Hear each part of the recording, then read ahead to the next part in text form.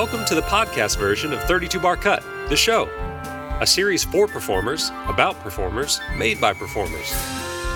Every week, we give audition advice, share personal experiences, and sit down with fellow colleagues in the performing arts to chat about their life in the industry. If you are hearing this message, you are not currently a subscriber and will only be hearing the first half of the podcast. If you would like to hear the full interview, including the Curtain Call series, you'll want to head over to 32barcut.com, where you can find a link to our Patreon page. There you will have exclusive access to the entire video and private RSS podcast feed, as well as other subscriber-only content. Thanks for listening.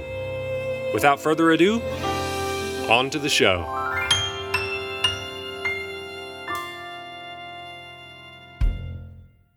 You may have seen him in Bikini Bottom or giving his roommate a hard time in Indoor Boys. But today, this Broadway star is gracing us with his presence and sitting down and talking with us about what his life has been like to be a performer and a writer. Welcome to the show, Wesley Taylor. Yay! Hi. Hi. I loved your musical intro. Thank you. Austin That was amazing. wrote that, and we sang it together in our little makeshift studio over here. I'm gesturing towards it because it is directly in front of me. It's adorable. Thank you. How are you doing? I'm well. How are you? Although, how are you? What a loaded question, right? I know. Well, when I say how are you, I really do mean how are you? Because I know everything is very different from how it was about a year ago. Before we started this interview, we were just chatting about how you were in rehearsals for Assassins, and then boom, so how are you? Yeah, I mean, it's. I'm a little overwhelmed when I hear that question because it really makes you step back and think about it at this point in time. I'm doing well, though. I really am. I think one thing about 2020 is that it really forced us all to take stock of our lives and figure out what really matters and our priorities and, healthy perspective. So I'm doing well. How are you? Really? How am I really? Yeah. I feel like today's a good day. I only had one little moment, but I think it is a day by day thing. Yeah. And I agree with you. And we're having to take stock in what's important and what to prioritize. And I feel like I haven't done that in a very long time because I'm very career focused and very career driven. So my family takes a back seat and important events take a back seat. And now I'm like, wait, was that really the best choice? Right. Do I not want my nieces and nephews to know who I am? So I'm trying to work through that and what it looks like and trying to reconnect with people that I haven't connected with in a while. But for today, I feel good. Good. I'm excited You to look get great. to talk with you. Yeah, same. You I'm look excited. great. Thank you. I see you're But- doing a longer hair now. Yeah, it's just fully growing it out. Why not? Why not? Why not? I have no reason to cut it. Right. It's like winning COVID. Why not? That's right. So I've been doing some research on you because I like to research all of our guests, even the people I know have known for years. I do a little research. And in my researching, I found that you have been basically performing your whole life. Is this true? Pretty much. Yeah. Got bit with the bug pretty early on. Yeah. So when you say bit with the bug, as a young performer, in an art school and performing and everything, maybe in community theater, I don't know, summer programs, when did you decide that that's what you want to do for a living? Way too early. Yeah. My mom was a music teacher. So music was a part of our lives. When I say my sister and I, she was always putting us in church, singing in front of the church crowd. And we were always, around the piano, singing, practicing the piano, music theory, that kind of thing. But beyond music, I knew that I just got drunk off the sound of people laughing at me or giving me any sort of attention. So I knew that I wanted to be, from a very early age, I wanted to be an actor. And so I asked my parents to get me signed with an agency. I lived in Orlando, Florida. So it wasn't LA, it wasn't New York City, but there was entertainment. There was an industry there. And they got me an agent. I was signed by the age of 9 That doing is the, amazing. auditions for, commercials and voiceovers and industrials and community theater, dinner theater, did all of that stuff. But, it's funny that you call me a child actor because, I mean, I guess you didn't say it. It was like the idea of child actor. Like I looked to Macaulay Culkin and like Jonathan Taylor Thomas, and I was like, just so jealous of their Hollywood lives that I would just harass my parents. Like, can we please pay attention to my gifts and move to Hollywood so that my dreams aren't stifled? And they were like, you're a child. Like, just be a normal kid. Come on. Don't end up on drugs. Like, don't go that wayward route of every other child star. And in hindsight, I'm grateful that they put me through school and a normal sort of childhood, whatever that means. I think that's important because the grass is always greener, right? You see what someone else is up to, especially when you're a kid. It's very black and white when you're a kid. No, you do this, you do that, you get this done. That's right. It's not that cut and dry for sure. That's right. Yeah. I mean, I always wanted to perform because I liked that the feeling of singing and dancing and making people laugh and stuff. But I don't know that I was taking it all that seriously. I just wanted to be famous. I wanted to be a star, but I wasn't like, I want to be good, and it wasn't until maybe high school. I went to an arts high school and then I was like, no, I actually want to maybe be the best that I can be at this and maybe learn and maybe study and maybe, go to acting school, what would that mean? So, do you still play piano now? I don't. Oh, I feel your pain. It's a big regret actually. And I am not someone who believes in no regrets. I definitely have regrets in my life. And that doesn't mean that like regrets don't teach you things and make you stronger people. But I do have regrets. And one of them is that I didn't keep up with it. We had to play an hour every day. We had to practice and we had lessons. And then like after 6 years of that, they were like, okay, you can either continue with this instrument or switch to another instrument. And I chose the drums, which was a really dumb idea. Because I grew tired of that after a couple years and I wasn't very good, but I was good at the piano and I should have stuck with it like my sister did. Oh, well. I feel your pain. I took piano lessons from 9 through college and then I stopped and I can't. And I was never brilliant. I had a lot of enthusiasm, but I wasn't a strong sight reader. I really had to practice. My technique wasn't great. And I really didn't start learning theory until I was a senior in high school. So like my foundation. So you were just sort of like ear playing? Or? No. I had a proper teacher. She just wasn't really teaching us a lot of theory. So I was learning like chordal structures, really learning chordal structures in theory class in high school. But Got it. I feel your pain. I can definitely play my parts. I can learn my music. I can, 1-enda, 2-enda, write down the rhythms, but I cannot accompany myself. Like, wouldn't that be so brilliant? Yes. It would save money, would save time. It would be, I think that, I'm a writer and I would be more inclined to write a musical, whereas that scares me. I stay away from music. Yeah. I actually wanted to talk to you a lot about your writing. Should we jump into that now? Sure. Yeah. Because while I was doing my research, I came across the plays that you've already written. You've written, well, at least on Wikipedia, according to Wikipedia, you've written 4 plays, one of which you already did a developmental lab for. And so I was curious what that process was like to put on your own workshop, your own lab. Yeah. Well,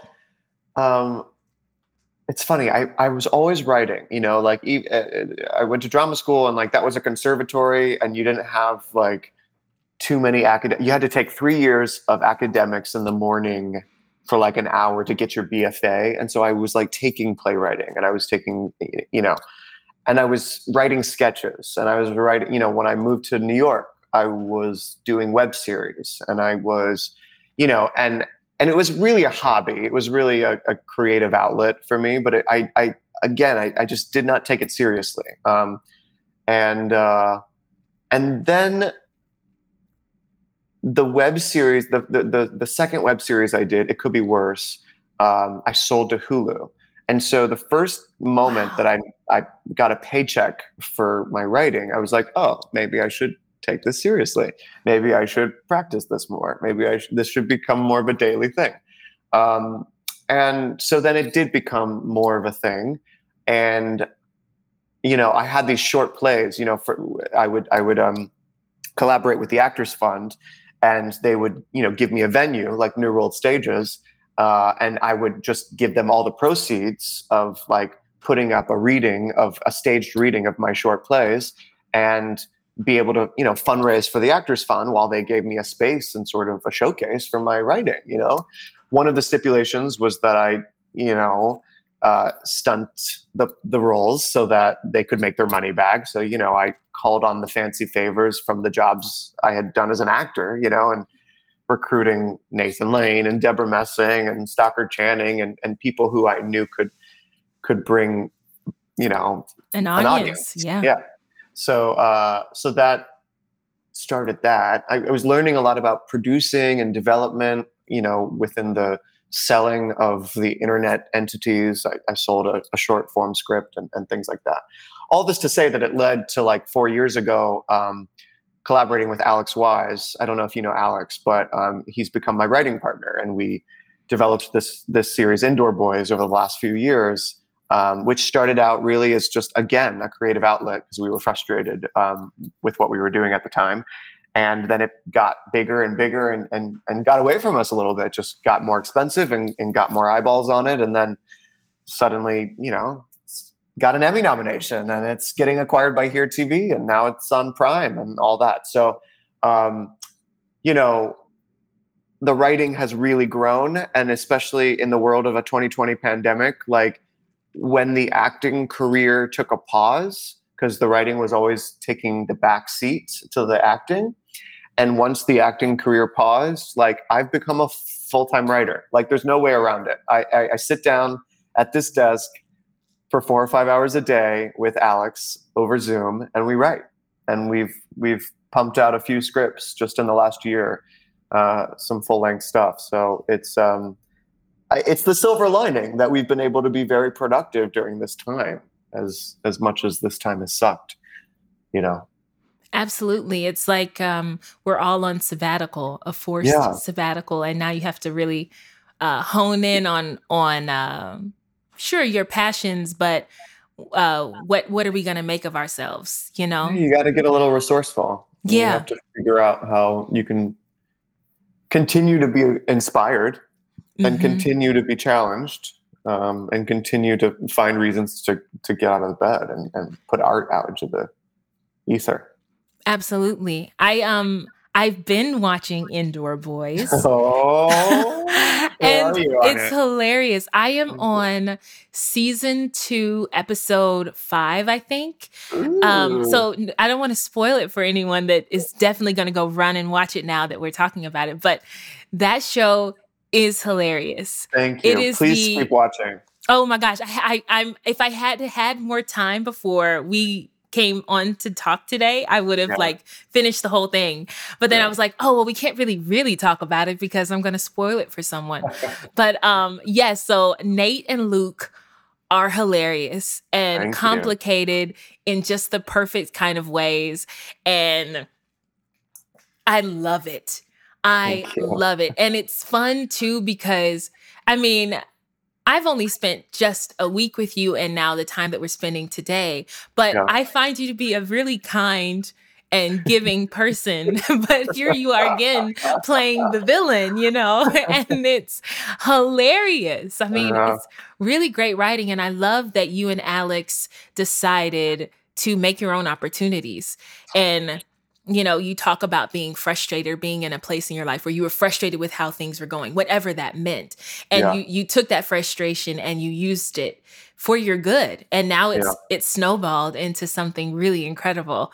So congratulations. Well, it's also, thank you. It's also about like, I'm a very work-oriented person. I'm a workhorse, and I found someone who's like just as much of a workaholic as I am, if not more. And we've figured out within the span of a few years how to really meld our voices and like kind of finish each other's sentences.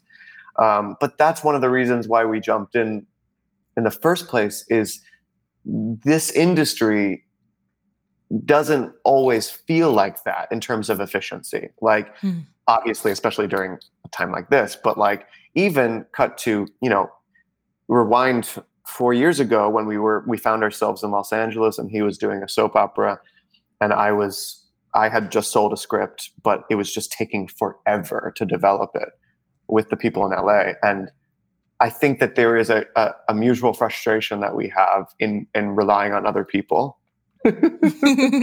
Because, not everyone enjoys work. A lot of people enjoy the perks of work, but they would rather have a 3-day weekend and get on their yacht and experience all the advantages and the blessings of being successful without like really enjoying the process of what made them successful. And so, when you're waiting on correspondence of like someone to answer an email and it takes a week and a half, I have no patience for that. So one of the reasons why we are so productive is because we don't have patience. And so we take our negative traits and try to spin them into positive, productive traits. Well, I'm glad that you found someone to match that, because I would imagine if one of you couldn't match that, this pairing wouldn't have been successful. No, and in fact, I have, obviously attempted to put a lot of creative ventures out into the universe before I met Alex, and some more successful than others, some partnerships more successful than others, some collaborations more. It was really important and special when I found Alex, because it is a creative marriage. It very much is 50-50, and you hold each other accountable, and sometimes you have to pick up the slack one day if you're feeling a little bit more on your cylinders than the other person. It's such a partnership. It's a dance that you're like constantly navigating.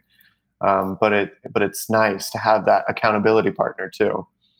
And it's provided structure for me too, because before Alex, when I would write, it would be all about when inspiration struck. So it would be like, if you get an idea at 11 o'clock at night, you are not going to sleep that night because you're going to write through the night until it gets out of your head. But with Alex, it's been wonderful because it lends itself to a 9-to-5 structural job. Like I don't know. It's like that inspiration is structured, which sounds like counterintuitive to creativity, but it actually helps. Absolutely. I've heard that before from writers. I do not consider myself a writer, but I really love this sci-fi fantasy writer, Octavia Butler. And she has a collection of short stories. It's called something, Blood and something. It's up there. But she has an essay that she wrote about writing and how it needs structure, and that you do need to wake up every day and write, and not be the kind of writer that only writes when inspired, because that doesn't prove to be successful, and you won't get better. Right. She said something like that. And I'm misquoting this really poorly because I read it like 3 years ago, and it's just coming to my mind now as you're speaking. It's real. Yeah. If you like sci-fi, check Octavia Butler out. I will. Octavia Butler. Okay, good to know. Yeah, she's awesome. So I am also curious about your venture into New York living. I'm from Georgia, so I know what it's like to come from the South and move to the big city. And it can be a little daunting, but I'm imagining young Wesley was probably so ready because you already had your sights on the stars as a child. So now you're like, let's go. So did you? I never looked back. It Well, first of all, I grew up in Orlando, Florida, which is a ridiculous place to grow up. I went to high school across the street from Universal Studios. I worked at Disney World. I did all the things. And it felt, as soon as I went to drama school in North Carolina and experienced a little bit of originality, mom and pop shops and things that it just wasn't, in Orlando, everything was corporate, everything was chain restaurants, franchise and stuff like that. So I definitely didn't miss Florida. No shame. Sorry if I'm offending all of the Floridian listeners, but I didn't miss Florida. I didn't have that real homesick passion for it.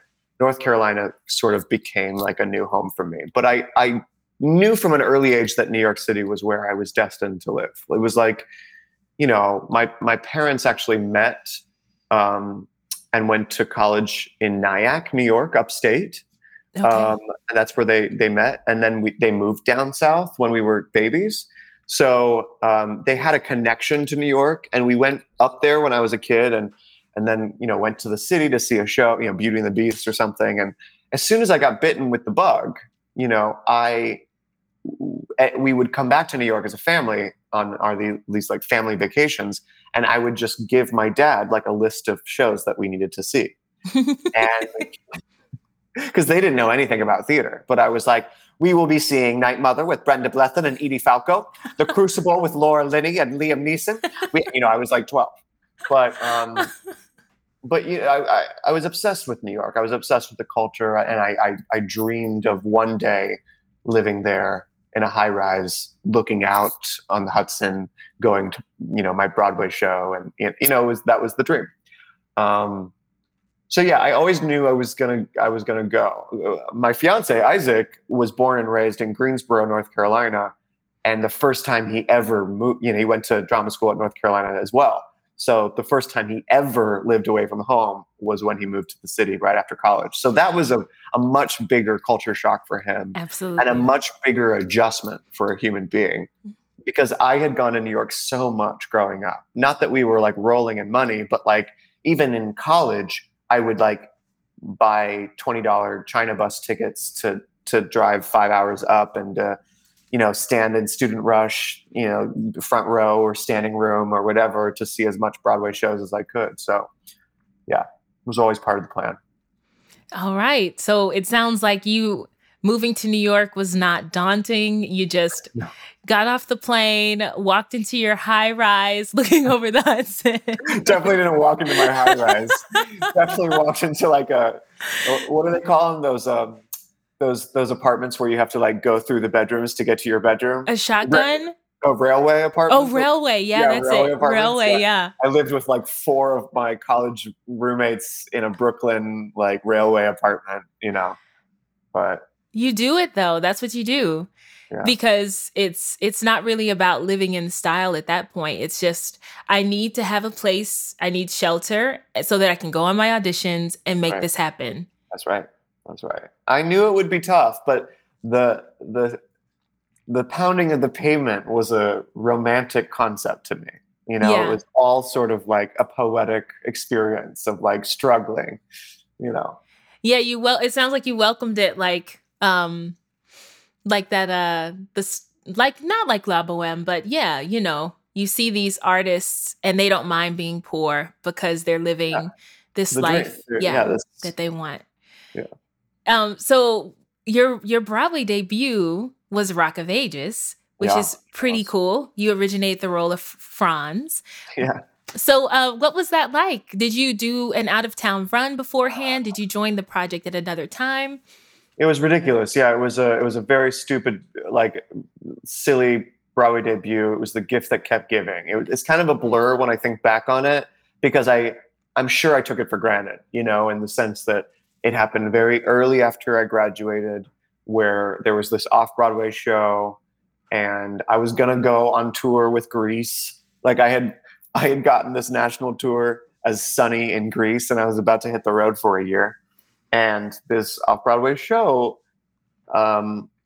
which I didn't, I have to say, I had just done a lot of Shakespeare in college. I think I was feeling above a jukebox musical, this off-Broadway, like 80s trashy bubblegum sort of thing, I was just like, oh, this is not going to be successful. You know, like this is going to close like immediately. It's not going to be, it's very low brow, you know, because I was a snob. I was a conservatory snob at the time. But my agents were like, no, you should stay in town and do this. You know, you should, you know, because if you go on tour, like, you know, you disappear for a year. So stay in town and do this. Even if it doesn't do well, more people will see you in it, you know? So it was good advice, obviously. It was, you know, the thing that blew everyone's expectations away. I mean, it transferred to Broadway. It got great reviews. It ran for 6 years, you know. So, I had no expectations for that show, and it just kept exceeding those lack of expectations. That's the best way for a Broadway debut, right? That you have no expectations, so you can't be disappointed. And then it turns out to be something incredible for you. I was so lucky. Yeah, I had this 11 o'clock number that hit me with your best shot. And it was just like such a stupid little gift. You know, it was really a nice time. I would have loved to have seen you do that, because listening to your voice and the reading that we did together, you have such an amazing rocker voice. And I don't know if it's because, like, to hear you speak, you're kind of like a high baritone type of timbre. But when you add that to like a rock sound with your range, it's like a rich powerhouse. You're very kind. I will say, just in the reading that I sang, the reading that we did together, the 12, all of my music was lowered. Just so you know, it was all taken down a full. I wish that they had taken mine down. Yeah. Well, you could have asked. I just flat out asked. Yeah, I will do that next time. Yeah. It's pretty much what I do every process, every single job I ever get. No, I'm a baritone, a true baritone. I have a tenor note or two, but that's because I've had to figure out how to croak them out, because, you know, musicals aren't written for baritones. They just aren't. You know, for men, if you're not a tenor, you're not going to have a career in musical theater if you want to, you know, have lead roles. So, you know, it's about navigating that and figuring it out and playing supporting characters. But, you know, composers don't write for low voices. You know, it's just not exciting for the audience. So I see an opening for you to collaborate with a composer with the witty writing that you have, and then make sure that you have a leading man who's a baritone, so you can start changing this whole narrative. Because it's unfair. Right. It's unfair. I don't think that leading ladies should always be sopranos either. It's really unfair. Look, Leslie, I'm sure you know Leslie Margarita, but she does a huge campaign on this, on like stop shaming singers for not having an upper, you know, for having that higher register. You know, like there are gorgeous singers who live in the basement. You know, alto women should not be shamed for not being sopranos. You know, it's its own thing. It is. It's interesting that I don't know if it's a human quality. I mean, I'm sure it is, that we admire and validate extremes, right? Mm. So if you were a basso that's like singing, you know, notes that you only hear the piano play or the bass play, then you would be celebrated. But if you're, you know, squeaking out, well, probably not squeaking out, but floating out high E's and F's, then everyone is just so excited. Yeah. But you can have an amazing, beautiful timbre and just sing, you know, an octave and a half. What's wrong with that? That's right. I see nothing wrong with it. I think, I'm right there with her. It's funny. I was joking before, but I am serious that almost every process I go into, I ask for things to be lowered. And I know it disappoints people because I know they want it in its original sort of experience. But almost never do people say no. There was one time I did the Who's Tommy at Kennedy Center, and I ended up figuring out how to sing it. But I played Cousin Kevin, and he has some really high music. And I remember because there was only 10 days of rehearsal, before you're doing the show. And so I was like, I don't have a rehearsal process. I don't have time to get this conditioned in my voice and like to be able to sing this without bleeding, like how am I going to do this? Yeah. But they weren't going to budge. Most people let you lower their stuff, but the Who just, they were very precious about their music. And I, who am I to try to change like that original thing? But I remember being just terrified because it was the first time I had been met with a no for changing the music. And I was like, I don't know if I'm going to be able to, get through this, pull this off, you know? And I think I did, but maybe out of fear and just because I had to. But yeah, I even went into Assassins and got them to take it down half a step. Because it was a super high part. And Sondheim, when I met him, the first thing he said to me was like, who are you playing again? And I was like, Zangara. And he was like, be careful. It's so loud and so high. Protect your voice. Pace yourself. And I was like, Jesus, that doesn't make me feel better. First thing Sondheim tells me. Oh, man. Yeah, as we were talking before we got started, I was telling you that I lost my voice that day we did the presentation. And did you take some prednisone? What did you do? It was the biggest loss I've had. I was actually shocked. I started the presentation at 10 a.m. and when we finished at noon, thank God, for John and how quickly he's like, okay, we're done. Everybody leave. But I couldn't even say hello to a friend I ran into outside of what was it, at Pearl or Ripley? It doesn't matter. Yeah. But I had to go to voice therapy and I had to work with a teacher on getting everything back. And I had a couple more workshops that summer that I had to do. And I did have to take prednisone shots and just kind of fake it because there's such a stigma around losing your voice that it's like you've done something wrong or whatever. I think for me, when that happened, it was simply because I was singing Kiss Me Kate and then singing rock music during the day and my voice just couldn't take the switch. I was asking too much. Not to mention just the nature of double duty. I mean, not just about different styles. I mean, Adrienne, you were doing 8 shows a week. So when you're doing 8 shows a week and you're double dutying and doing a full workload during the day of music, belting your face off, that's a recipe for disaster. I remember every time I was in a Broadway show and I did something outside, extracurricular, I feel like every time I would lose my voice or almost lose my voice or something. Or you get sick or you just get really worn down and then you end up having to call out of a show. That's why stage managers really don't want you to take on workshops and readings because they know you're going to eventually call out. Absolutely. But, it's hard to sit in a long run of a show and not participate in new work and development because, you got to keep your creative juices flowing. So those are blessings, obviously, to work on something else. But the heavy vocal demands are not forgiving. No. And I couldn't say no.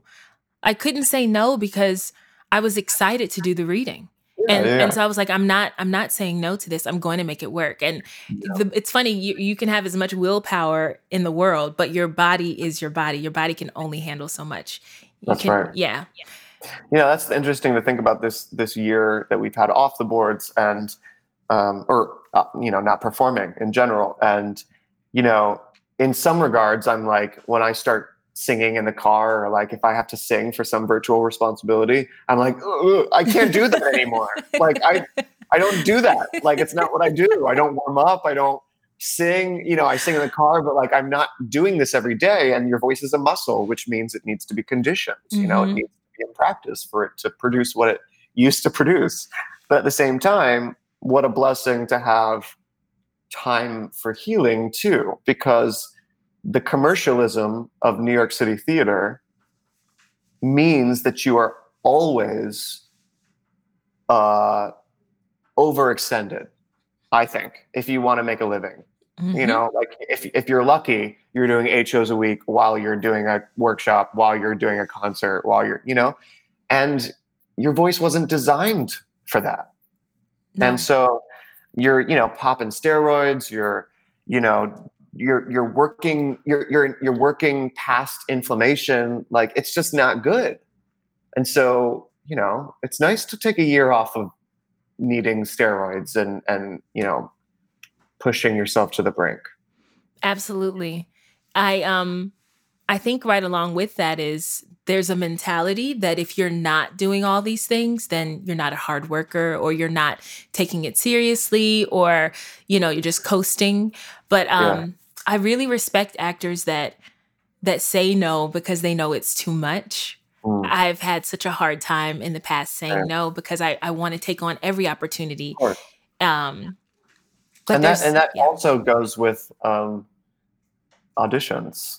Like, your only power as an actor is to say no. And like, we forget that. I don't know. Well, first of all, we love working. I mean, otherwise you wouldn't be an actor at our age. You wouldn't commit to make believe in your adult life for as long as you have unless you really loved it, unless there was no other way around it. So you love it, you're committed, it's what you've signed up for, subscribed to for life. And you know what I mean? It's like, I just, if we say no, if it's not an enthusiastic yes, if you're reading the materials and you don't feel connected or you resonate with it and you're just yes because you're scared of saying no, you're actually doing yourself a huge disservice, because people respect you when you're selective because it means that you have a clear idea of what you want. And that's to be respected. I agree. I think too, I don't know if it's upbringing or if it's just being a Black woman. Sometimes I feel like saying no is going to cost me later on. Like it looks like a bad attitude or something? Yeah, like it could be a bad attitude, or it could be, oh, well, we took a chance on you and you said no, so we're just, we'll never think of you again. And that could all very well be in my head. It might not be real. But I like about a year or so ago, did a reading that was eventually going to do a run, a tour, and then go to Broadway. And I thought the project was going to be great. But then when they came back with, hey, do you want to do it? I thought, no. I thought, I was like, the role that I was in didn't bring me joy. And I just didn't want to tour for 6 months or a year and then come back and do it just for the sake of doing another Broadway show. And I do think it's going to be incredible, and it's going to, knock people's socks off, and it's going to be great. I just won't be a part of that. And I'm fine with that because I didn't want to do the role. And I don't know. I guess I was thinking, oh, is this director going to hate me or never want to, consider me for something else? And that's just, it's a chance you have to take, because you can't put your destiny or your career in someone else's hands and do whatever they want in hopes that they don't blacklist you or not want to work with you again. Yeah. No, wrong reasons. Yeah. You really have to listen to yourself in this life.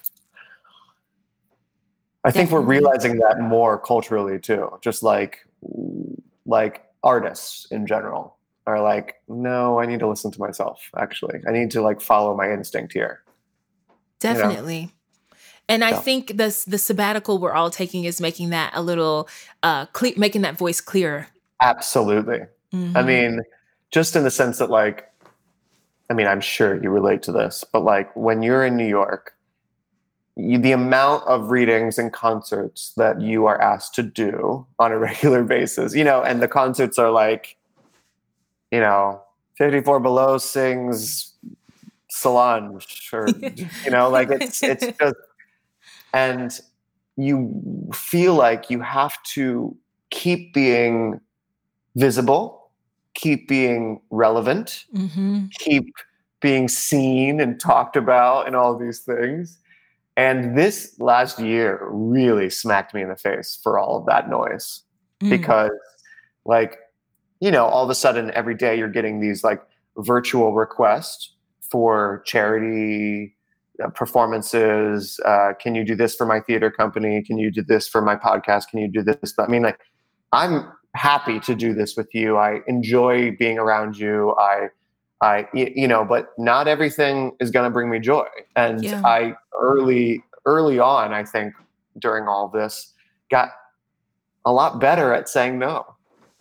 And it also got easier, I think, collectively for the human race to be like, everyone is allowed to say no. Mm-hmm. We're all going through our own moment right now. Yeah. And you don't know where that person is emotionally, financially, mentally, spiritually. There's a lot of anxiety, a lot of depression, a lot of things happening right now, a lot of displacement, and not knowing the future. And, we're going through a sort of international collective trauma, like globally, I think. Yeah. And so there is room for that forgiveness, I think. But I think it's a great thing. Again, just the shifting of priorities of like, what is important to me? Yeah. Doing every concert and reading is not important to me. Mm-hmm. I want to do the readings and concerts when I really believe in that creative and I want to help them fully realize their thing. But I don't need, for me, to constantly be busy scurrying about these things just to like facilitate a facade or like an appearance of being busy or in demand or whatever the hell, You're really speaking to something. Yeah.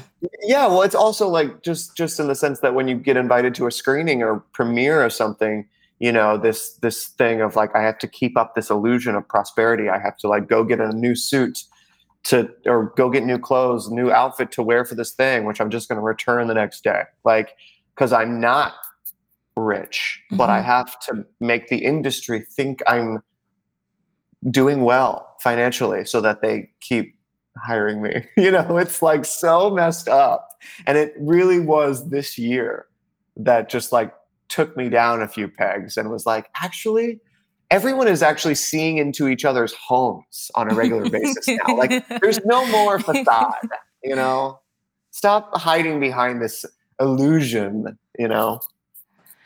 I love that. It's interesting that we are, and part of it is social media too. It makes things difficult, but I think that to be in a craft where you become someone else or you really try to find their truth and who they are as a character, it is interesting that we are living our lives trying to keep up with the Joneses in spite of trying to have truth and realness in what we bring to the stage.